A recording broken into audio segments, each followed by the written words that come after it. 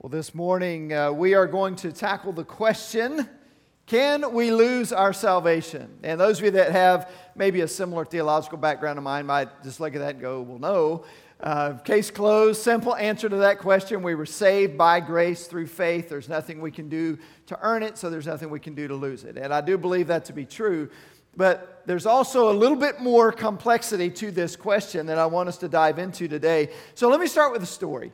This happened a few years back. I think it was the first time that we went to Lubbock with, as a family, but in particular with our oldest daughter, Brooke. She was looking at Texas Tech, where she ended up going to school and went to nursing school, and is now working as a nurse here in the area. But this was the first time that we had gone to Lubbock, and we were, I think, on our way home. I can't remember if it was going or coming back, but we stopped in Abilene to get gas.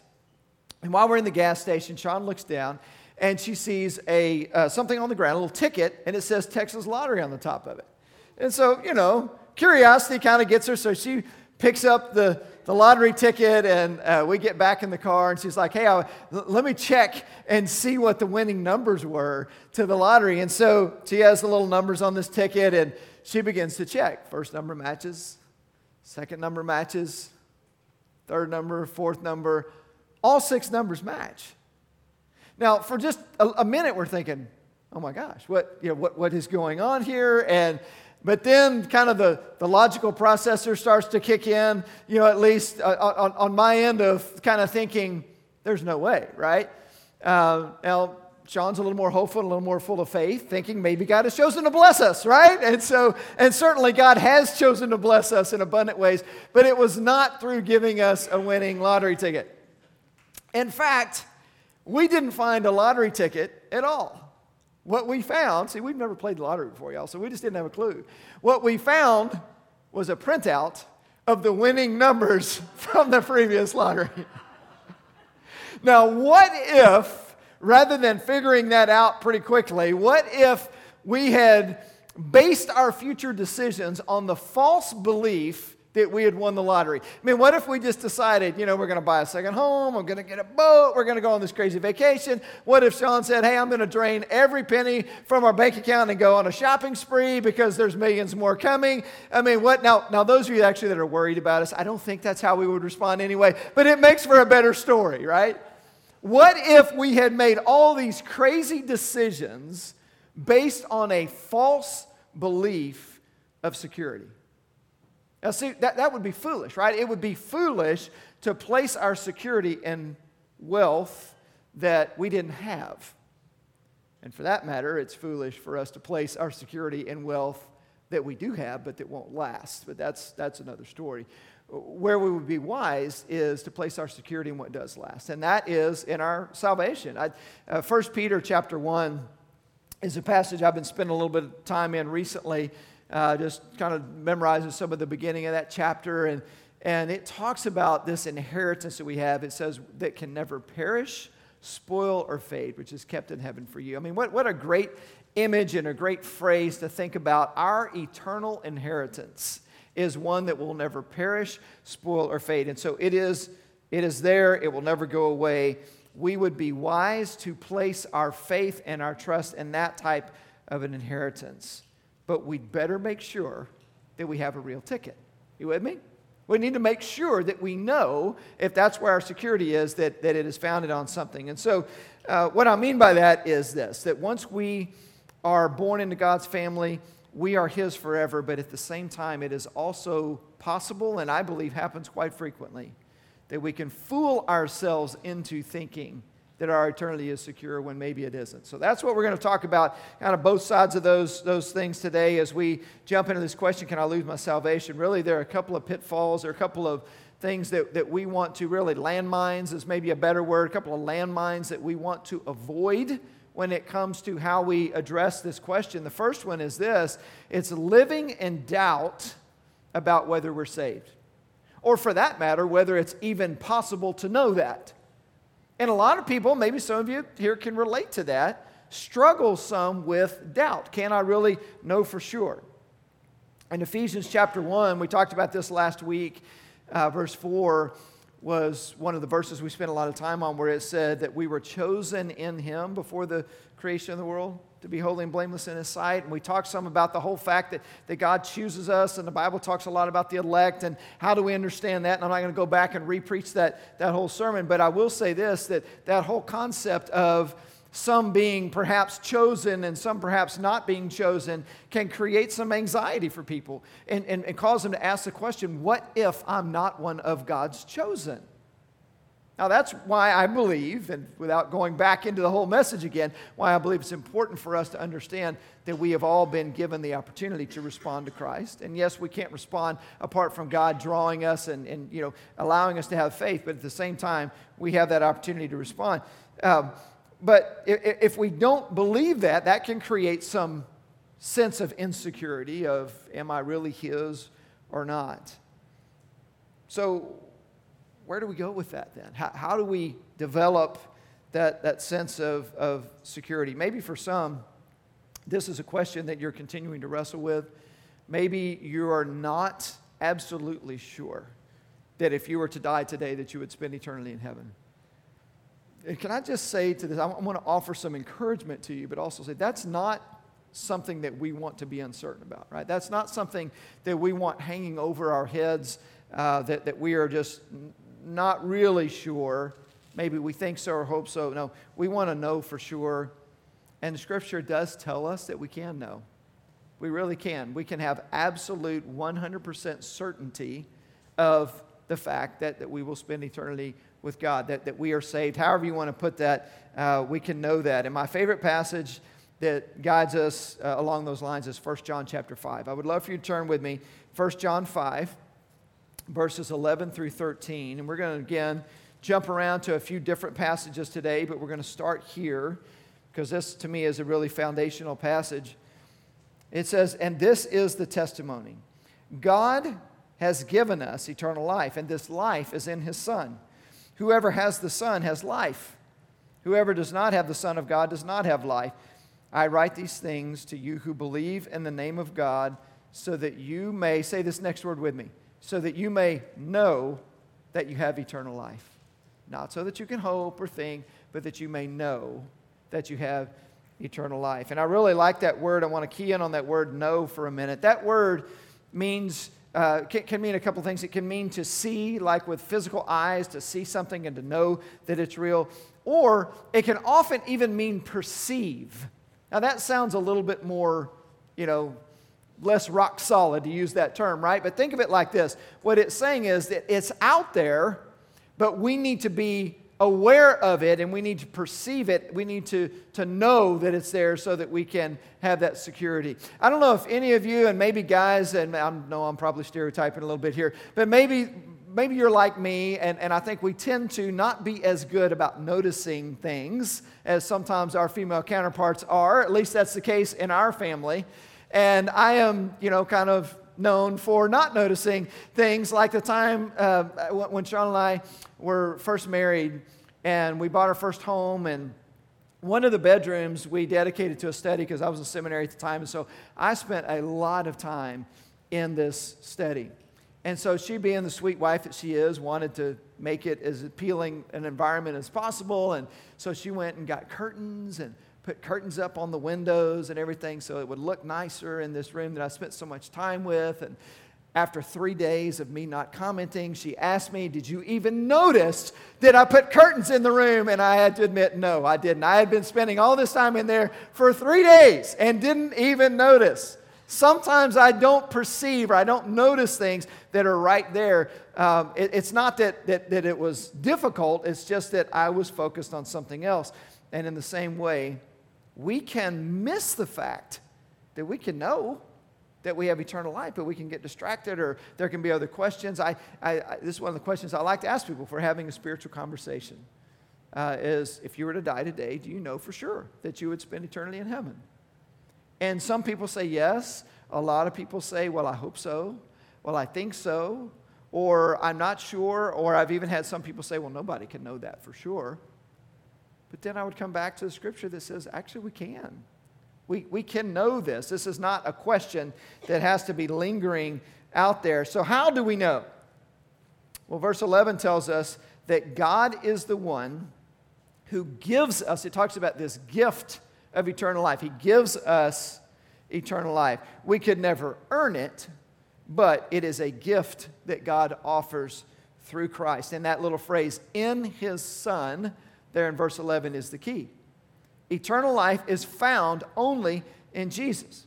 The reason for that is because Jesus is the only person who ever lived who is qualified to meet God's standard of righteousness. He's the only one who had no sin of His own. He was perfect. And the Bible tells us that our imperfection or our sinfulness creates a gap between us and God. It separates us from God. The wages of sin is death. And so we then have to pay the penalty for our own sins unless we accept the penalty that Jesus paid on our behalf. So because Jesus was perfect, He lived up to God's standard. And He was able to die in our place, to become a substitute for our sins. And that's why God poured His wrath out on Jesus. It's not too far down the road now, a couple more weeks or so, that maybe 3 weeks, I guess, that we'll be celebrating Easter. And the Friday before is the day we call Good Friday. We remember Jesus' death on the cross. And we're actually going to, by the way, have a really special, impactful service on that day that's going to have a different feel to it, just remembering the crucifixion and what Jesus did for us. But he took the wrath of God on our behalf. He died in our place. And that's what qualifies Him to become our Savior.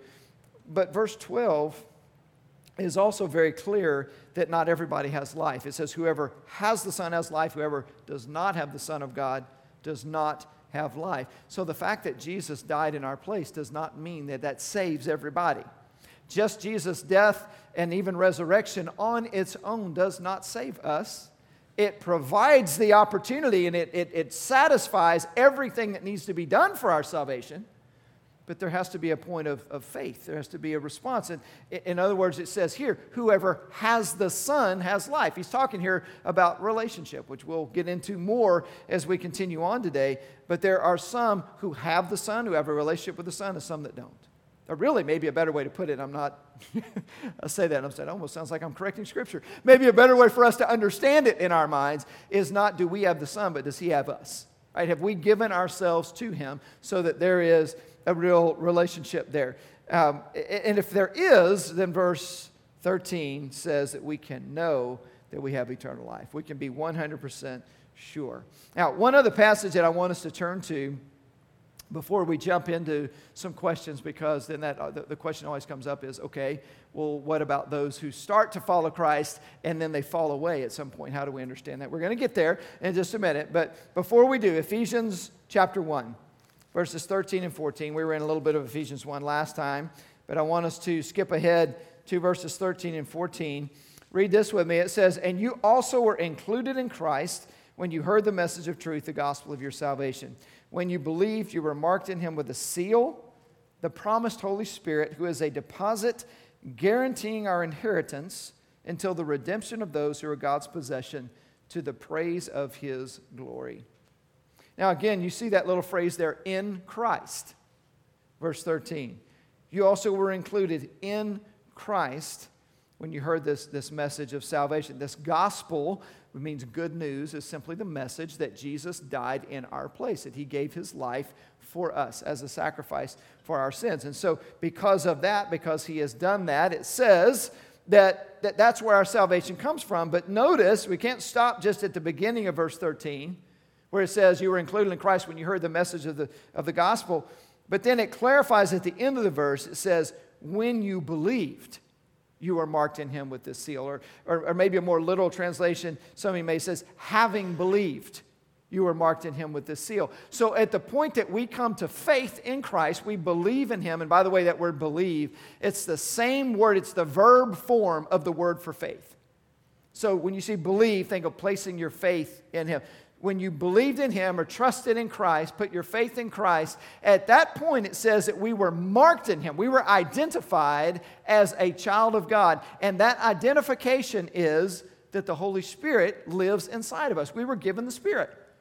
Having believed, we were marked in Him with the seal.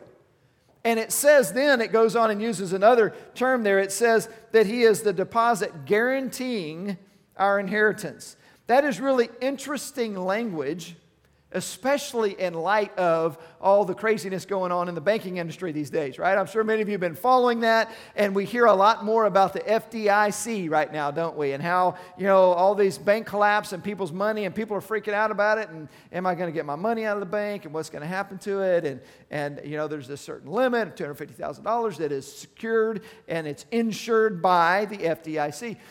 I read this, and interesting in light of all we're thinking about, that he uses this terminology, that he is a deposit that guarantees our inheritance. This is our guarantee, the Holy Spirit, that we will never lose what has been given to us. If we are children of God, if we are marked in him with the Holy Spirit, then we belong to him. When you believe you're his, and when you're his forever. So the first landmine that we need to avoid is living in doubt about our salvation. Here's the second one that we need to avoid, and that is thinking we're saved when we aren't. And this is a big one too. Because just as we can actually have doubt when we shouldn't, we really do have a relationship with Christ, we really should be confident in our salvation. The flip side of that is we can also live with a false sense of security, thinking, hey, I'm good, when in fact we might not be. And so let's talk about that for a little bit. Let's make sure that we're not putting our trust in a printout of winning lottery numbers rather than an actual winning ticket. Matthew chapter 7. Let's turn to another passage of Scripture there as we flip around to different places in our Bible this morning. Matthew chapter 7, verse 21. And there are a lot of different places, by the way, way more than we'll have time to cover in our time together here, but that they kind of speak to similar issues or similar topic. Matthew 7:21 says, "Not everyone who says to me, 'Lord, Lord,' will enter the kingdom of heaven, but only the one who does the will of my Father who is in heaven. Many will say to me on that day, 'Lord, Lord, did we not prophesy in your name, and in your name drive out demons, and in your name perform many miracles?' Then I will tell them plainly, 'I never knew you. Away from me, you evildoers.'" Now, if this passage is a little bit shocking to you, it should be. When Jesus told this, I believe he wanted to get people's attention. He wanted to help people understand that, you mean there are some who are absolutely sure that that they're good with God, and they're going to find out they're not? I mean, that ought to, catch our attention a little bit, make us ask, okay, what do I need to learn from this? I find it very interesting that this all is part of the Sermon on the Mount. This comes right after, not very soon after at least, Jesus talking about recognizing a tree by the fruit that it bears. In fact, it is right after that, the section right before it. True and false prophets, and it's where he says you can tell what kind of tree it is by the fruit that it bears. It seems to me that these people who are standing before him are people that seem to be bearing fruit. Right? Because they're saying things that we prophesied in your name, and your name drove out demons. I mean, and this is not lightweight spiritual activity, right? These are things that they're actually seem to be doing. And so, what's going on here? What do we take from this? And there are a couple of things I think we can learn. The first one is that spiritual talk isn't enough. You notice they use the term Lord. Lord, did we not do this in your name and do that in your name? And they knew the right things to say. They knew the right name to call Jesus. They called him Lord, but at the same time, they had no relationship with him. And that tells me it's possible for us to learn the right lingo, to know the right things to say, and yet still to miss out on a relationship with Christ. Just knowledge enough. I mean, you can study your Bible, you can know the gospel inside and outside, you can know your Bible front cover to back, and still not be saved. Because there's more to it than just knowledge. There's more to it than just learning the spiritual language to use. And then to take that a step further, I mean, that's scary enough, but this one is really even more startling, to realize the things that they were doing, and still he said, "I never knew you." Because, I mean, it said they were prophesying his name, driving out demons, performing miracles in the name of Jesus. Here's the second thing that we take from that, is that spiritual activity isn't enough. Saying the right things is not enough, and even doing the right things is not enough. What really counts here, what Jesus said is, he said, I never knew you. It's the relationship with him that is the key. And that tells me that it's actually possible to go through our lives saying the right things and maybe doing the right things. Maybe that's attending church. Maybe that's, giving to godly causes. Maybe that's serving in a variety of different ways. Reading your Bible. Guys, we can do all those things and still miss relationship with Christ. And Jesus, his answer was that I never knew you. And by the way, if you back up just a little bit, it says, not those that just say, Lord, Lord, will enter the kingdom of heaven, but only the one who does the will of my Father. You remember how Jesus answered when he was asked, what is the will of God? The will of God, he said, is to believe in the one he has sent. So don't read that and interpret that of, well, see, he's talking about doing here in order to earn God's favor. No, Jesus himself said the work of God is to believe in the one that he sent. And that's how we come to know him. So I don't think we can emphasize this point enough to say it's about relationship. And if you feel like I'm repeating myself, I am. We say that often because it's so easy to drift away into thinking there's something that I bring to the table, or there's got to be something that I do in order to maybe add to or contribute to my salvation, and it's not. Back to 1 John 5. Those who have the Son have life. Those who don't have the Son don't have life. I mean, it's really as simple as that. Either we have a relationship with Christ, and if so, we can have security about our salvation, or we don't, and we don't have salvation. And we can fool ourselves into thinking that we do. You see, these people did a lot of good things for Jesus, a lot of spiritual activity, but it's a reminder that we're all sinful and that we will never measure up. There's no amount of good things that we could ever do to be good enough unless we were perfect, and none of us is ever going to measure up to that. That's why we said earlier, Christ is the only one, the only way to God, because only he is perfect. He's our only hope for us to find forgiveness. Verse 22 says that many people will say to him these things that they did, prophesy, drive out demons, perform many miracles. They're shocked because they had done so many good and religious things. And yet, Jesus still sent them away, which in this context, when he's saying away from me, I believe he's speaking here to eternal judgment. So what do we take from that? Now, when we were started off talking about we can be secure in our salvation, and now you're talking me out of it. Now you're making me wonder, do I really know? No, that's not the point. The point is not to say, if you really know Christ, man, then just rest in that. But it is important for us to point out the fact that we can convince ourselves that we're good and that we may be where we need to be when, in fact, we really aren't. So, what about other Scripture? I mean, how do we understand other passages in Scripture? And where it begins to get really tricky is with those passages that talk about those that fall away. I think about the parable of the seed, and some of it grew in different places, and some of it sprouted up for a little while but didn't last because it didn't have roots. And there's different things like that, different passages in Scripture where it seems to be saying that there were those that started out on the right path, but they ended up falling away. One example of that, and there are several, but let's just look at one more passage of Scripture together. 2 Peter chapter 2, verses 20 through 22. It says, if they have escaped the corruption of the world by knowing our Lord and Savior Jesus Christ and are again entangled in it and are overcome, they are worse off at the end than they were at the beginning. It would have been better for them not to have known the way of righteousness than to have known it and to turn their backs on the sacred command that was passed on to them. Of them the proverbs are true, a dog returns to its vomit, and a sow that is washed returns to her wallowing in the mud.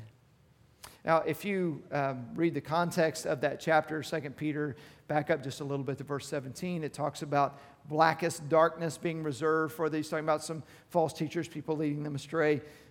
So how do we understand this passage and others in Scripture that speak to this issue of those that for a little while seem to have been following Christ, and then something happens, and they fall away.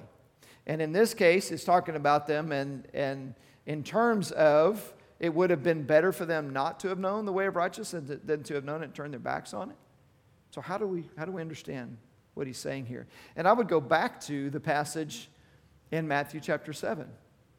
When we are trying to identify that, how do we wrap our minds around this whole issue of, seemingly following Jesus for a period of time and then maybe just, completely turning one's back on that? Which, by the way, let me say this, it's really important to distinguish here. We're not talking about someone who has a lapse of some sort, right? Somebody who falls into some type of sin. What we're talking about is a person that completely turns away from God, and the implication would be just kind of continues down that path, right? There's no repentance, there's no remorse. I think most of us could probably point to certain times in our life where we've slipped away. Okay, so we're not talking about that, because the blood of Christ does cover our sin, past, present, future. If we know Him, we know Him. But here's the challenge or the problem, going back to Matthew 7. It's possible for us to think we know Him because we're saying the right things or doing the right things, or there's certain religious activity in our lives. But then Jesus would say to us, away from me, not because you didn't do it good enough, but because I never knew you. See, what he says in Matthew 7 is, there was never a relationship in the first place. It's not that you knew me, and by the way, that word is used in 2 Peter. It's a different verb, known the ways of God. You can know about the things of God, like intellectually, and understand and maybe be interested in that and have a desire to follow that without it really becoming a born-again type of thing, an issue where you surrender your life, where you put your trust in Jesus, and you are born again and made new, and you receive, as Ephesians 1 talks about, the Holy Spirit that is the deposit that guarantees our inheritance. It's possible for us to just kind of go through the motions without truly being transformed. And when I read Scripture, I'm just going to tell you, that's the way I understand it. Now, there are some difficult passages. There's, the 2 Peter 2. There's Hebrews 6, if you're familiar with that one. Hebrews 6 talks about, those that started down the path and turned away. And we read those kinds of things, and it's like, okay, we know the Bible doesn't contradict itself. So we know when it says in places like Ephesians 1 that when you receive the Spirit as a deposit guaranteeing your inheritance, then that's secure. Your salvation is secure. You'll never lose it. And so Scripture doesn't contradict itself, so what is it saying in other places where it seems to be saying those that started down this path and then left are not going to be saved? And the way I understand that is, again, Matthew 7, I never knew you. There was never a true relationship with Christ there in the first place. Now, those are difficult theological issues for us to grapple with, and we should grapple with them, but let me encourage you in this. Don't take it upon yourself to decide for somebody else if they're saved or not. See, a lot of times the struggle we have is not internal, it's more external. It's, I know somebody and they claim to be a follower of Jesus, and then all of a sudden they just totally went the other direction, and we get really hung up on that. And we should be concerned about them, and we should reach out to them and pray for them and seek to draw them back in. However, it is not our job to be the judge for them to figure that out. Let God handle that. And let us focus on the things that we are able to control, and that is that we personally know that we know Jesus, that we have settled that issue for ourselves. And if you have, and you know that you've settled it, then I pray that, you're able to just rest in that. Having a message like this and looking at Scripture, rather than creating turmoil, what this should do is create a great sense of security. Like, I know Jesus, and I can know that I have eternal life because I have the Son. Don't talk yourself out of that. Don't create doubt in your mind. That's not the point. But if there's not ever been a time in your life where you absolutely know for sure that you have been born again, that you have come to know Jesus in a personal way, not just know about Him, but know Him, then my prayer is that you are uncomfortable, and that creates some angst there, because that is an important issue to settle. And in fact, I want to lead through a prayer that if you're not absolutely sure that there's been a time in your life that you trusted in Jesus, again, I say this all the time. It's not the words of the prayer that matters, but sometimes it helps to have a guide because maybe you're not sure where to start or what to say. And so we like to give you a guide, not the guide, but a guide, a way that you can pray a prayer of faith where you're putting your trust in Jesus. And I just want to invite you as we lead into that time here in just a moment, if you've not done that, let today be your day that you trust in Christ. For those of us that are in person, for those that are watching online, just right where you are, this can be your time that you pray. The words are going to come up on the screen for you, and you can just pray this prayer of faith to Jesus, saying, I'm giving my heart to you so that I can know that I know you. So if you're ready to pray that prayer of confession and surrender and faith, pray this with me. Let's pray together. If you're ready to invite Christ to be your Savior and give your heart to Him, then pray something like this. Jesus, I want to know that I know you. Right now, I confess that I'm sinful and that I have no hope of saving myself. I believe that you died for me and rose again. Right now, I turn to you in surrender and faith. I give myself fully to you and I receive you as my Savior. Thank you for saving me and for giving me a forever home in heaven. In your name I pray. Amen.